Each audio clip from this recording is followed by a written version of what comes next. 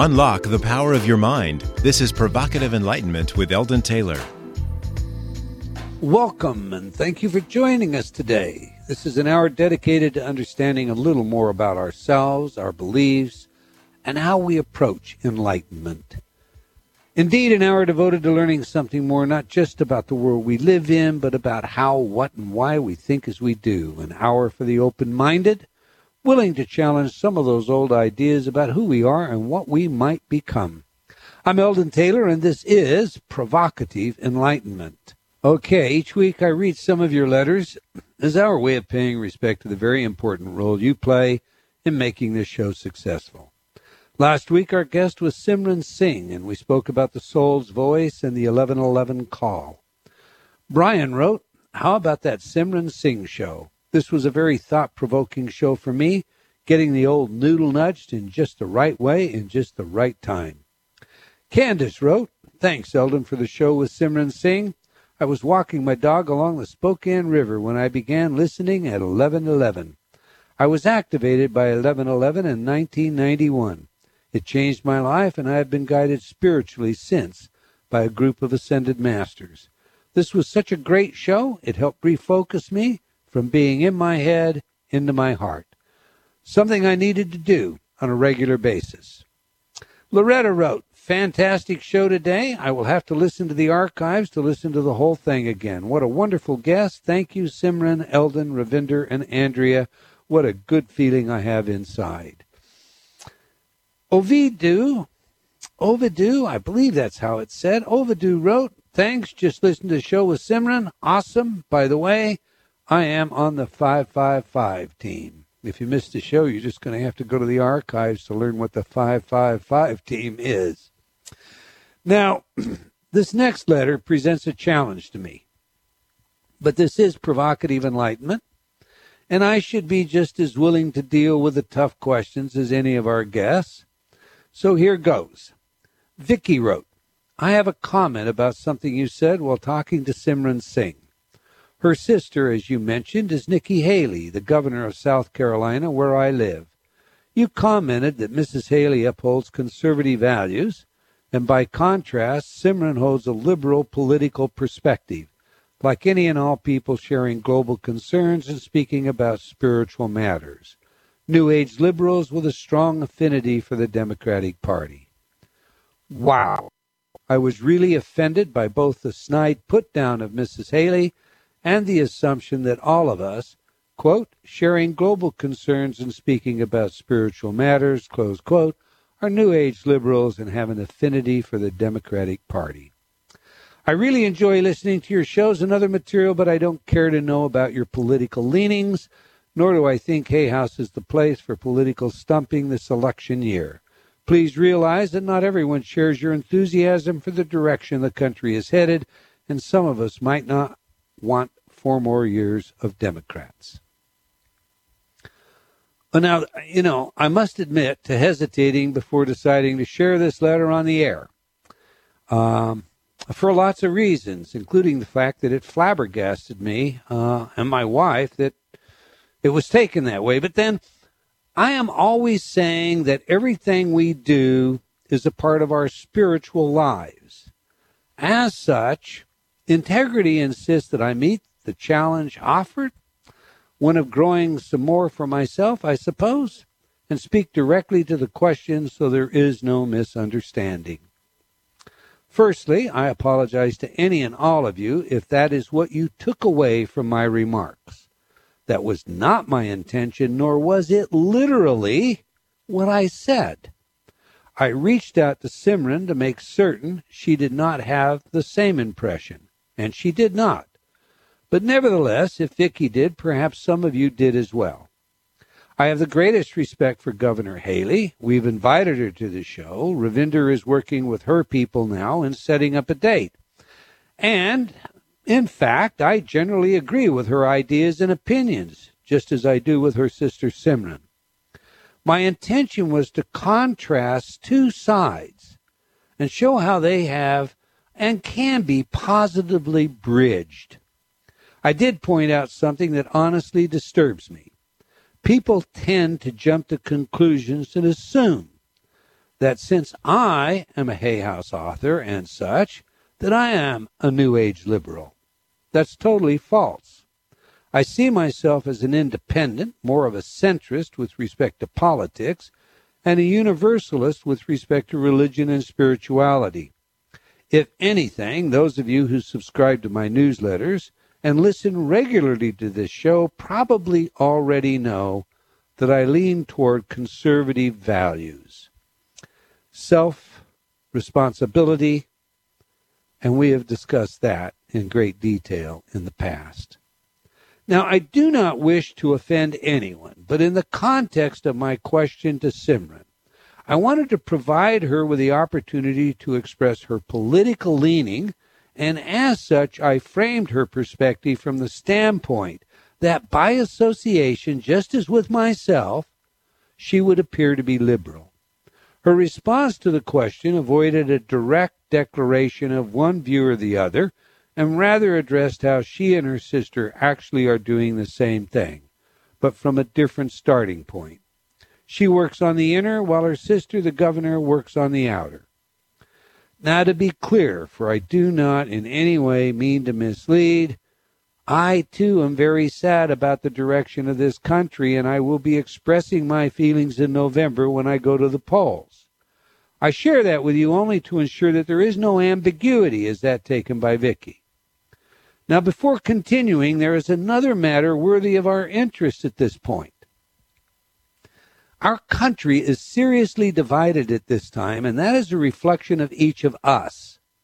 But there are ways to understand this without divorcing everyone that disagrees with our own point of view. Indeed, there is a researcher, Dr. Jonathan Haidt, that we're working on bringing to the show, who's written a wonderful little book, The Righteous Mind, that is all about the differences between liberals and conservatives. And the bottom line is this, at least in the extreme. They each reach their conclusions as the result of ethical arguments, and there exists both personality and unconscious reaction differences between the two groups. Indeed, one study has actually shown an anatomical difference in the brain. However, if I can get that out, for purposes here are some of the findings we should all consider, because when we do, we can see the value in both perspectives and then work without grievance toward a reconciliation. And that's precisely what I think we should be doing. Conservatives are more attuned than liberals to assessing potential threats. Liberals are open and novelty-seeking, while conservatives are orderly and self-disciplined. Conservatives are fundamentally more anxious than liberals, which may be why they typically desire stability, structure, and clear answers to even complicated questions. Research shows that when there is a common threat, such as what America experienced following 9/11, all of us become more conservative. In an ingenious experiment conducted by Haidt, liberals and conservatives were offered choices with incentives to make them. Participants had to say whether they would do the deeds offered for money, and if so, how much money would it take for them to do that deed. Liberals were reluctant to harm a living thing or act unfairly, but they were willing to betray group loyalty, disrespect authority, or do something disgusting such as eating their own dog after it died. Conservatives said they were less willing to compromise on any of the moral categories. So when next you differ with your fellow human being on matters of this sort, remember that you are fundamentally predisposed, just as they are, to a particular point of view. And they both have merit. Just as your left and right brain hemispheres have different specialties, both are necessary for a balanced life. Talk it through and remember, quoting Emily Labor Warren from her marvelous article, one I would strongly suggest you all read. It's available on the internet, Calling a Truce in the Political Wars. Quote, both sides are wise to different virtues, close quote. Let me say that one more time. Both sides are wise to different virtues. All right, back to our letters. Nancy wrote, "Thank you for all you do. Love your radio show." Terry wrote, "I have really been enjoying your InnerTalk programs. They have been so much help in my life." Odwin wrote, "InnerTalk is the best for positive results." Gino wrote, "Whoa, I ordered your Ecotech weight loss CD and started to listen to it right away. I use headphones at night and usually fall asleep with it playing, CD player on repeat mode, and end up waking up after it is played about 5 to 8 times. I've already lost about 8 pounds, and I'm actually walking and jogging more without any forethought on my part. Amazing. Thanks again." Well, congrats, Gino, and keep it up. Or should I say, keep it off. Selena wrote, "I have 5 of your CDs and 1 of your DVDs, and I have read 2 of your books. They have helped me and are still helping with many stresses and bad attitudes.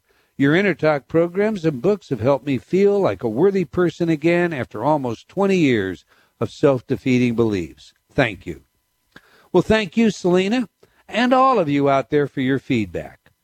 That's all the time we're going to take for letters today, but I do invite you to opine. You can express your opinions by emailing me at eldon@eldontaylor.com or by joining me on Facebook.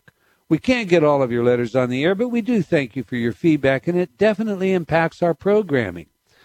In fact, it impacts our growth as well. We recognize that it is because of your support that our show is successful, and again, we thank you. Now to today's show, consciousness, bridging the gap between conventional science and the new super science of quantum mechanics. Now, our guest today has done something I have often thought about, and that is she has taken a subject of interest and interviewed some of the best minds available anywhere, recorded those interviews, and written them out in discussions in her new book, Consciousness. So think about this. If you interviewed all of the experts having anything to do with consciousness research, what would they say? Would there be any concert or hard evidence to their findings? Today, we will speak with Eva Hare about just what she found when conducting interviews of this nature. In her new book, Consciousness, Bridging the Gap Between Conventional Science and the New Super Science of Quantum Mechanics, some truly meaningful questions are asked. Questions such as, does the presence of sensate awareness, cognitive awareness, and self-awareness assure that consciousness is active? Are these attributes of consciousness? Are they signifiers of consciousness? What is the nature of consciousness? Do we have free will? What are the differences between mind and brain, energy and physical objects in the body and soul? And who says so? With what special knowledge, authority, or insight and evidence to support their claim?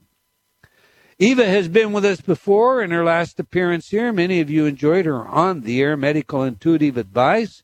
But just in case you missed that show, let me tell you a little about her. Eva Hare is one of the most respected talk shows on internet radio, The Infinite Consciousness on BBS Radio. For years, she has had the opportunity to engage the minds of today's top thinkers in fields of science and consciousness, as well as on holistic and alternative medicine. Eva is a certified holistic counselor and a world-renowned medical intuitive. She is a friend of mine, and she's also the author of the wonderful book, Agape. So let's get her in here. Welcome to Provocative Enlightenment, Eva Hare. Thank you for having me, Eldon. It's such a pleasure to be here. Indeed, it's our pleasure. This is I love your book. I have to get that out. It is definitely a book that I think everybody should read. The conversations are very real. They're spontaneous. There isn't the rehearsal and the redressing that you often see in printed books. It's a very engaging book. That said, and I should add, I had the privilege of reading your manuscript some months ago, and as I read your book, I have to point out to our audience that there are many people that would disagree with the scientists that you chose to interview.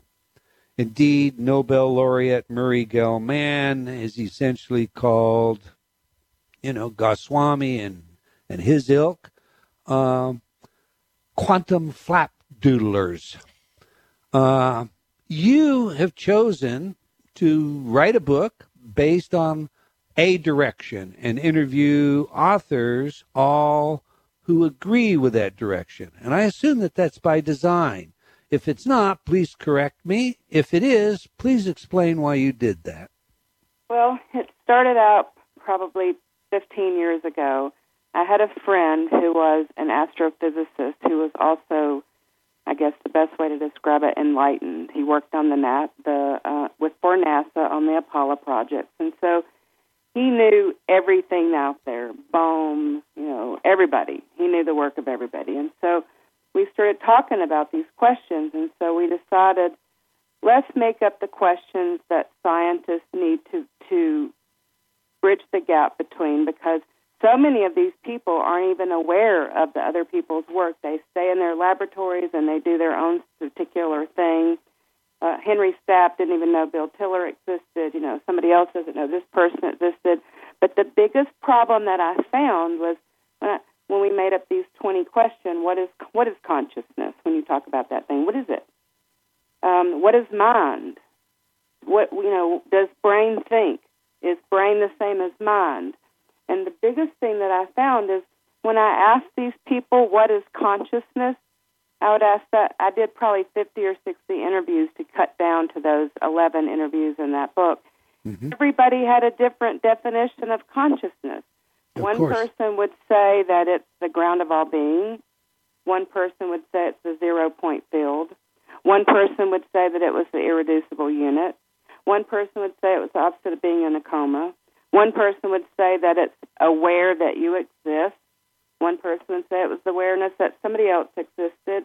So when actually using Amit, when Amit read this manuscript, he went, oh, my God, no wonder we're having this problem, Eva. Imagine 30 scientists sitting at a conference room table, and we're all talking about this thing, consciousness. But every single one of us has a different definition. I might add, my background's in litigation, so having meeting of the mind is very important to me. It means something to me. He said, imagine if there are 30 of us sitting together at a conference room table, and we're trying to put together a model of physical reality. And we're all using this word consciousness. But unbeknownst to one another, not one single one of us have the same definition of that word as the next person, and we don't even know it. So we end up throwing up our papers in the air, slamming our chairs under the table, and leaving the room mad at one another. And so I went, oh, my God, I have to do something about this. And I even went so far as to talk to a linguist one time, Matthew Bronson, out in California. Mm-hmm. And, he said, yeah, that's a problem here, but how do we fix it? I've never gone so far as taken on that task, because it require the whole world, to agree to come up with different words just that mean the different aspects of consciousness. So I thought, well, what I can do is educate. This book is really directed, a part of it, to science. The rest of it is directed to the average public so that they can know why there is all this confusion in this research.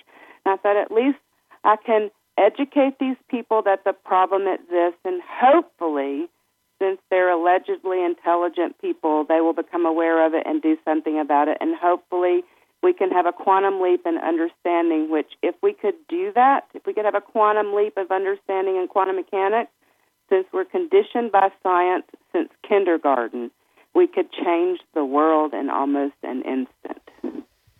Yeah, and therein becomes a part of the problem, because as you're well aware, the skeptics would say that what you have is jargon-laden sound bites that, for all intent and purposes, don't build a solid structure for anything. I've provided an endorsement for your book, so let's get that out in the open. And indeed, as I've stated in my blurb, which appears in your book, you will find many white crows in Eva Hare's new book, not just about consciousness at large, but about our personal consciousness and its power in this paradigm-shattering composition. Now, the material is either paradigm-shattering, as I suggested, or rubbish. So what do you say to a naysayer like Susan Blackmore, who worked as a parapsychologist for many years and notes in her book, Consciousness and Introduction, that most of what we have learned so far in studying consciousness seems to point away from the existence of minds that are separate from brains that can magically affect the world. I'm quoting her, parapsychology, she says, seems to be growing further away from the progress and the excitement of the rest of consciousness studies. What do you say to that? Well, I have to, I'm just a woman, Eldon, I'm not. Don't cop out on me. You're much more than that, Eva Hare. But I want people to know, I don't have a PhD, but what I have learned through my own personal experience and through probably 50 or 60 interviews is that if someone is looking at that, then they're only looking at it through their perspective. People need to understand, if you had a microscope, every single thing that is made up of atoms. Granted, we know that from kindergarten. Atoms makes up this physical reality as we know it. But if you had a microscope that was powerful enough so that you could zoom in on that atom, and the scientists pretty much agree that physical reality, the matter in physical reality, is constructed by electrons. So let's just say we took that microscope and we zoomed in on an electron. We would not find and we'll use a hydrogen molecule, which is one electron, one proton, and one neutron. Yep. We plucked out that electron and looked at it really closely. We wouldn't find a single electron. What we would find is much smaller particles, all stuck together, forming what appears from a distance to be a single particle. Then if we plucked out, things called quarks and gluons. Then if we plucked out one of those things and zoomed in on it even closer, we wouldn't find a quark and a gluon at all. We would find much smaller particles stuck together that made it appear from a distance to be a single particle. Well, eventually you do that enough, and you're going to get down to what we call the irreducible unit, where there is nothing but energy and information. And so she's not looked at that part, and many people are too closed-minded to go that far because we don't have a microscope to do it, but the scientist has been able to do the math to prove that exists. So if you believe 2 + 2 is 4, then you have to at least have and you want to change the world or change their life, then you have to have an open mind enough to consider if 2 + 2 is 4, then this is possible because the math adds up. Okay, but then, the math adds up within the equation, but the equation is written by a scientist, and other scientists will write different equations, and that math will be consistent and add up, but will come to different conclusions. For example, the work of Roger Penrose and Stuart Hameroth, who's been on this show, and their microtubules, the brain operating as a microprocessor in generating consciousness. But I'll tell you what, we'll come back. We've got a hard break coming up, and we'll get a little more depth on this as we proceed. We're speaking with Eva Hare about her new book, Consciousness, Bridging the Gap Between Conventional Science and the New Science, Super Science of Quantum Mechanics. It's a great book, not yet released, but you can pre-order it at Amazon right now. If you're not already in our chat room, this is a great time to join in the conversation. There are some very meaningful thoughts being exchanged in there right now. Stay tuned. You don't want to miss what's coming up after these words from some of our friends. We'll be right back.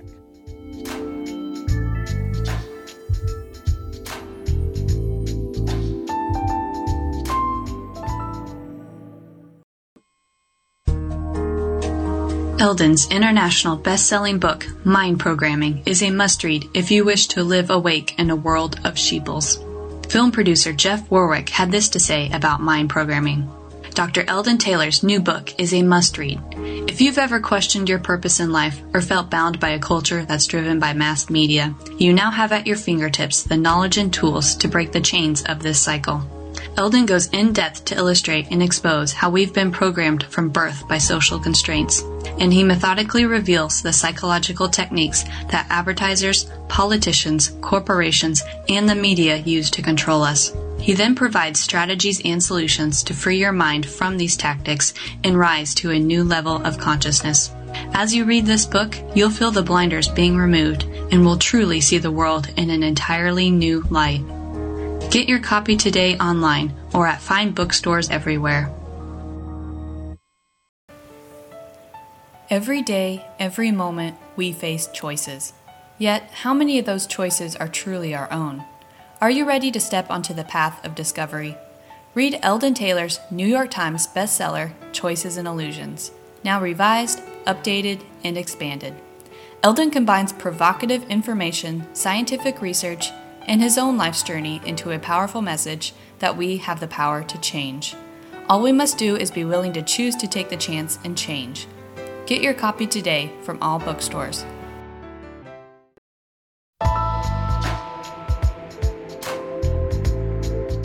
Unlock the power of your mind. This is Provocative Enlightenment with Eldon Taylor.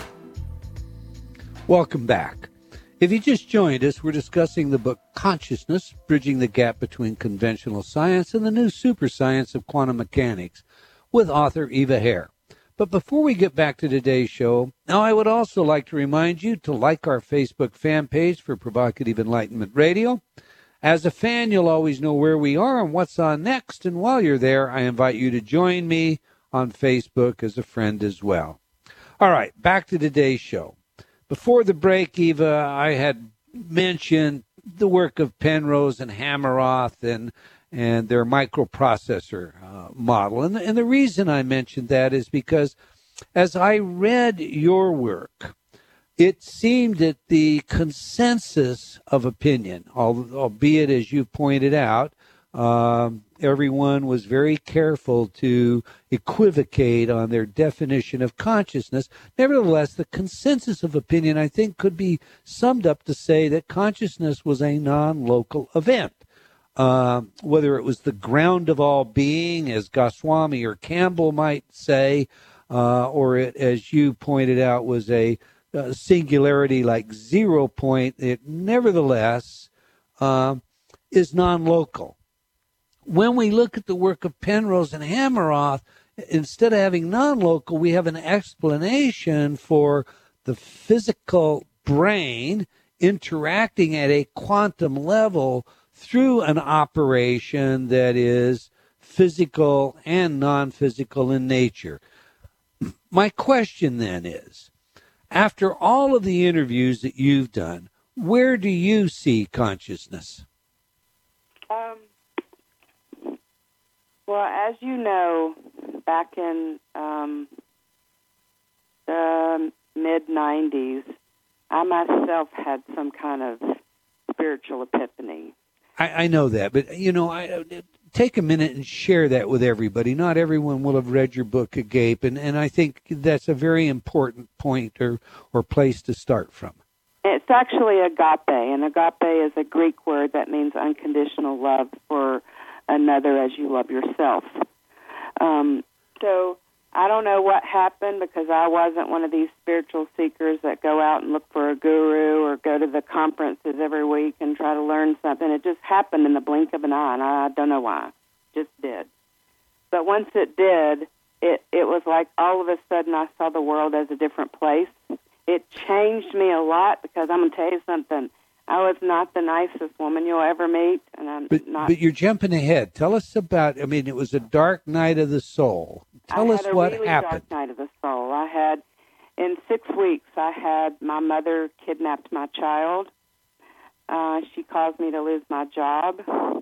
I got pregnant, and I wasn't married, and my father died, all in 6 weeks. I'm going to tell you something. It put my nose on the pavement. It really did. So there wasn't any place to go but up. And so then a few years later, I got my son back. Actually, I was political back then, and I called Hillary Clinton, and I told her, I did this for Bill in his first campaign. I expect you to help me and get my kid back, because it got very complicated, going across state lines, and it was just complicated. Mm-hmm. So she did, and about a couple of years later, I went to bed one night, and all of a sudden, my father was standing before me, and he had died a couple of years ago. And I don't know if I was asleep or awake or whatever, but it was in the spring, and there was a floor fan going, and I could hear that, so I know that I was conscious in this meaning. I was aware to some degree. And then the next second, I was on the other side. At least I perceived myself to be on the other side. And you have to know, I am very black and white. I'm probably the biggest skeptic that ever walked on the earth, even though it may not sound like that. I really am. I do litigation. And so the next morning when I woke up, I was in bliss, and I knew things about quantum mechanics, and I never took physics in high school because I made straight A's and I didn't want to make an F. So I just didn't take that class. I took biology instead and anatomy. But I knew things, and I don't know how I knew them, and so that's what started my search. I wanted to find out if these things that I knew made any sense, or if I was just making them up in my head. The problem was that I didn't have the vocabulary to clearly talk about what I was getting in my head. I just could see the pictures in my head. So that's when I found Dr. Roy Scruggs, and he helped me do this. I would like to, if it's okay, I see a post on your message board by Richard that says, many authors misquote and misunderstand quantum mechanics. What has Eva done in research to make sure that she is not one of those voices? Well, what I did, Richard, is I have a radio show of my own. And Dr. Scruggs and I came up with what we call 20 questions. Actually, it was probably 30 or 40, but we called 20 questions. And each I asked, and I probably did 50 or 60 interviews. And I pulled the most credentialed people that I could find around the world, people that had been worked in hard science and engineering or physics or biology, whatever it was. I found people who were tenured and who had been doing it for a long time, and if they were nuts, they would have already been kicked out of their department. The chairman of the physics department at Stanford, the dean of the engineering department at Princeton, Urban Laszlo, who's been nominated. He's a systems analyst for 2 Nobel Peace Prizes. Henry Stapp, who's at Berkeley Laboratories, and they say he's going to be nominated for a Nobel Prize in the next decade for his work in consciousness. I just tried to pick the best people I could find, and I said to each one of them, I don't want to know what you think. I want to know what you know. So all I did was ask questions on my radio show. Then after the show, it took me 10 years to do this, I went back and transcribed them verbatim. And then I sent each chapter to the scientist, and I said, I'm about to publish this. You need to go through it and make sure this is really what you have to say, because I'm not going to change a word. And so they did their own editing and everything, and all I did was publish what they had to say. Not any of my own opinions, because who am I to even have an opinion on these topics? You had the epiphany, though. That's the whole question. That's it. But every single thing in that book is verbatim, and they did their own editing. Okay. But now, my question, Eva, is where do you have consciousness? You had the experience. You came back with this information.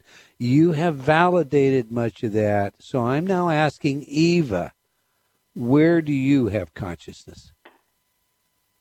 It could be a 2-hour conversation, but I'll shorten it to say my world every day is in the moment. I believe in the non-dual state where we're just observers, and that's the way I live my life. And I have amazing, and I'm not to say that just because somebody has an enlightenment experience that means your life's going to be blissful from then on, because there are such things as polarities. You know, if you're swinging in a swing hanging from a big oak tree, to whatever degree you go up, you are guaranteed to go back. There's also something called attractor fields in physics. And so to whatever thing you focus on the most, it's almost like a magnet drawing it to you, and that's what I have found in my life. I mean, if I'm not careful, I feel like I literally float around during the day.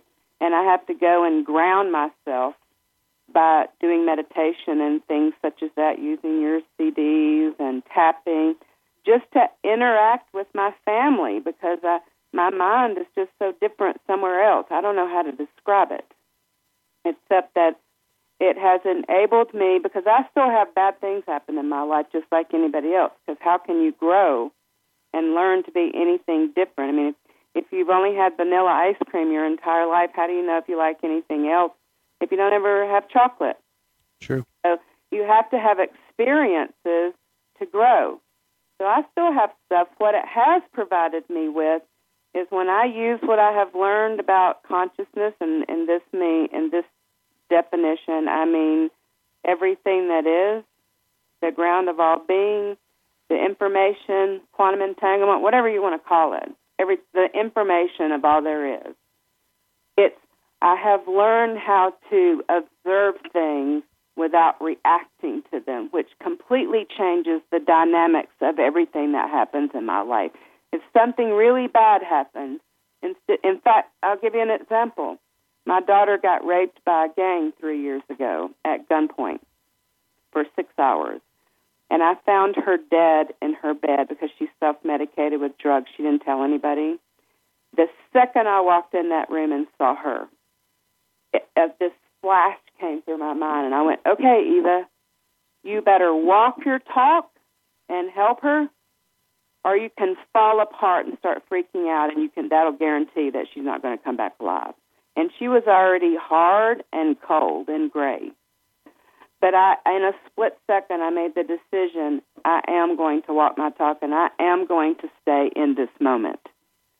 And fortunately, we were able to save her. There's a whole synchronicity about how that happened. That's a whole story in itself. But it gives me power to my life, power to how to react to other things so that I don't have the bad thing happen in my life. I go, okay, it happened. And so it moves on, and I don't have to go down the rabbit hole in that entire experience, if that makes any sense. Makes perfect sense. It's very well said. I'm going to have to ask you now, though, okay, because you're defining an existence that, for all intent and purposes, we could call a virtual existence. You're participating, but at the same time you're not. You're observing, but at the same time you're observing from a non-observing perspective. So Christopher Langdon estimated that it's highly probable that some intelligent life somewhere in the universe would at some point in their history develop a simulation full of artificial life forms, or what have been called A-lives.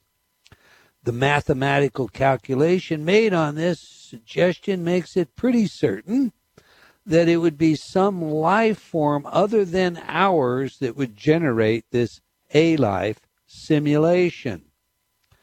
As such, there are many that insist we are nothing more than A-lives in a simulation generated by some other intelligence, and that experiences of the kind that you just explained are evidence of the fact that we are A-lives in a simulation.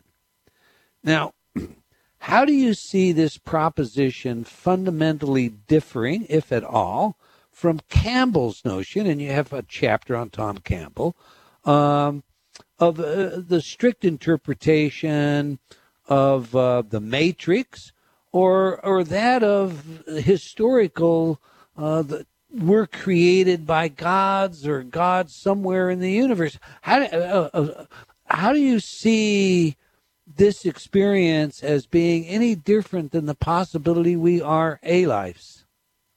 Spell that word that you're saying, A-life. What do you spell that word? A-L-I-F-E. Oh, A-life. Yep, An A-life. individual, a singularity thing. Okay. Yeah, and indeed, there are, computer programs that have been designed where A-life, plural, A-lives, have been created in the computer. And each of these A-lives go out and they go about their business of finding food, building materials, breeding, propagating, and so on and so forth, so that they actually, we have computer simulations now with simplified A-life forms that are carrying out what would be equivalent to lower-level biological organisms. That is, they're living, they are breeding, they are surviving in artificial environments. And that's where this idea comes from.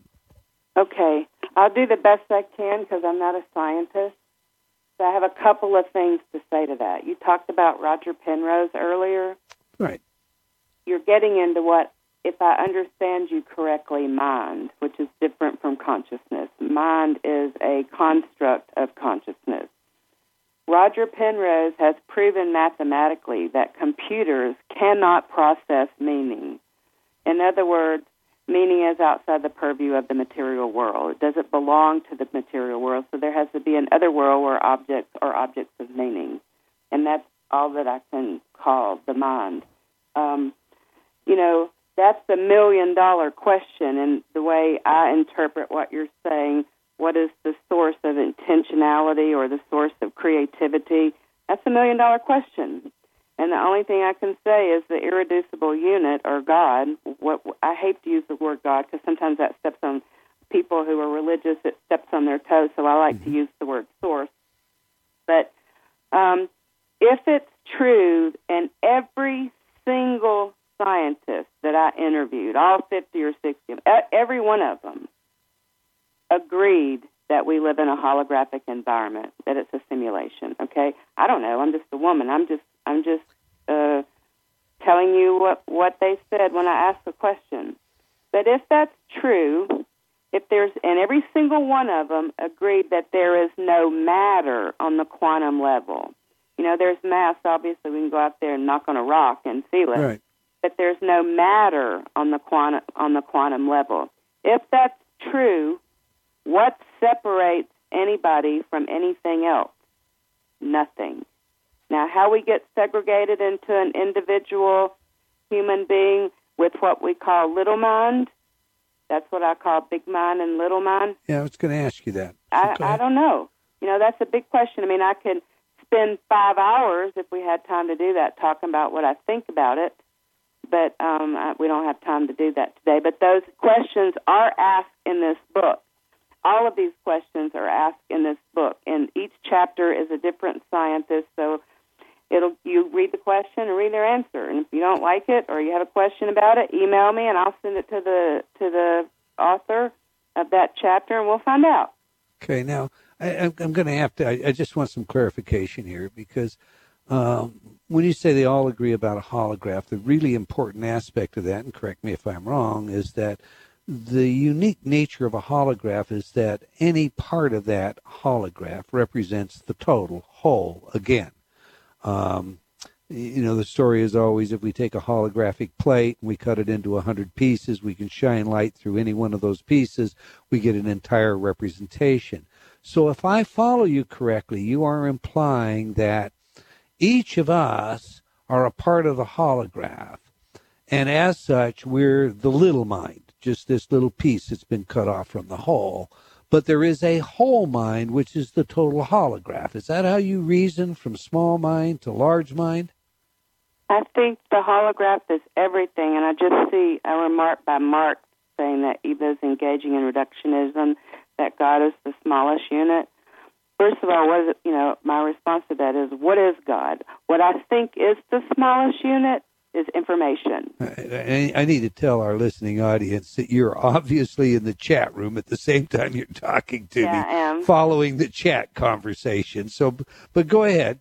We're talking about the difference between the small mind and the large mind, and I'm asking you, are you inferring that because of the model of a holograph, that each of us are but tiny parts, tiny holographic parts of a greater holograph that itself is the large mind? That is the information. That's what I believe personally, but what I believe really doesn't matter. What all of the scientists do tend to say yes to that question. So the consensus, you're saying, the consensus of opinion among the 11 scientists that you have shared in your book would say that that is indeed where consciousness comes from, or indeed the difference between a large mind and a small mind. I've got to be really careful not to get trapped in these definitions. That gives rise to my next question, Eva. If that is indeed the instance, then we have a problem with free will. Yes. We currently know, for example, that if we use fMRI, that an fMRI technician watching your brain, making decisions, can know what you're going to decide sometimes in as much as 7 seconds before you know what you're going to decide. Now, if I follow then your model of the small mind and the large mind, we're going to have to come to a point where we're essentially going to say free will is an illusion. That's correct. And I have something here I'd like to read you. This is from Elizabeth Rauscher, who is a... Yes. I liked her writing very much, or her chapter very much. She's she's from Berkeley. Yes. So I asked Elizabeth, do we live in a holographic environment? If we do, that means we live on a level of what I call the irreducible unit and that there's not any matter. So I guess what I'm asking, do we live in a holographic environment and that matter we see is really just particles stuck so closely together we think they're mass? So her response is, a piece of holographic representation really contains the whole, but it contains it at a much less resolution. Right. It loses information. From the holographic model, I can't see how you could deduce the nature of matter out of it because it's an informational representation. So I said, is there an irreducible unit? He said, you mean a fundamental unit like a quark or a gluon? And a pitch, a fit, wrong page. And her answer was yes. And that's what she had to say. You know, while you're on her chapter, I have really read your book quite thoroughly and enjoyed it, and once again, I'm going to recommend it. But I particularly liked her definition of consciousness. You asked her, and I'm reading from page 221, what is your definition of consciousness? And she said, that is a very good question, and let me give you an analogy.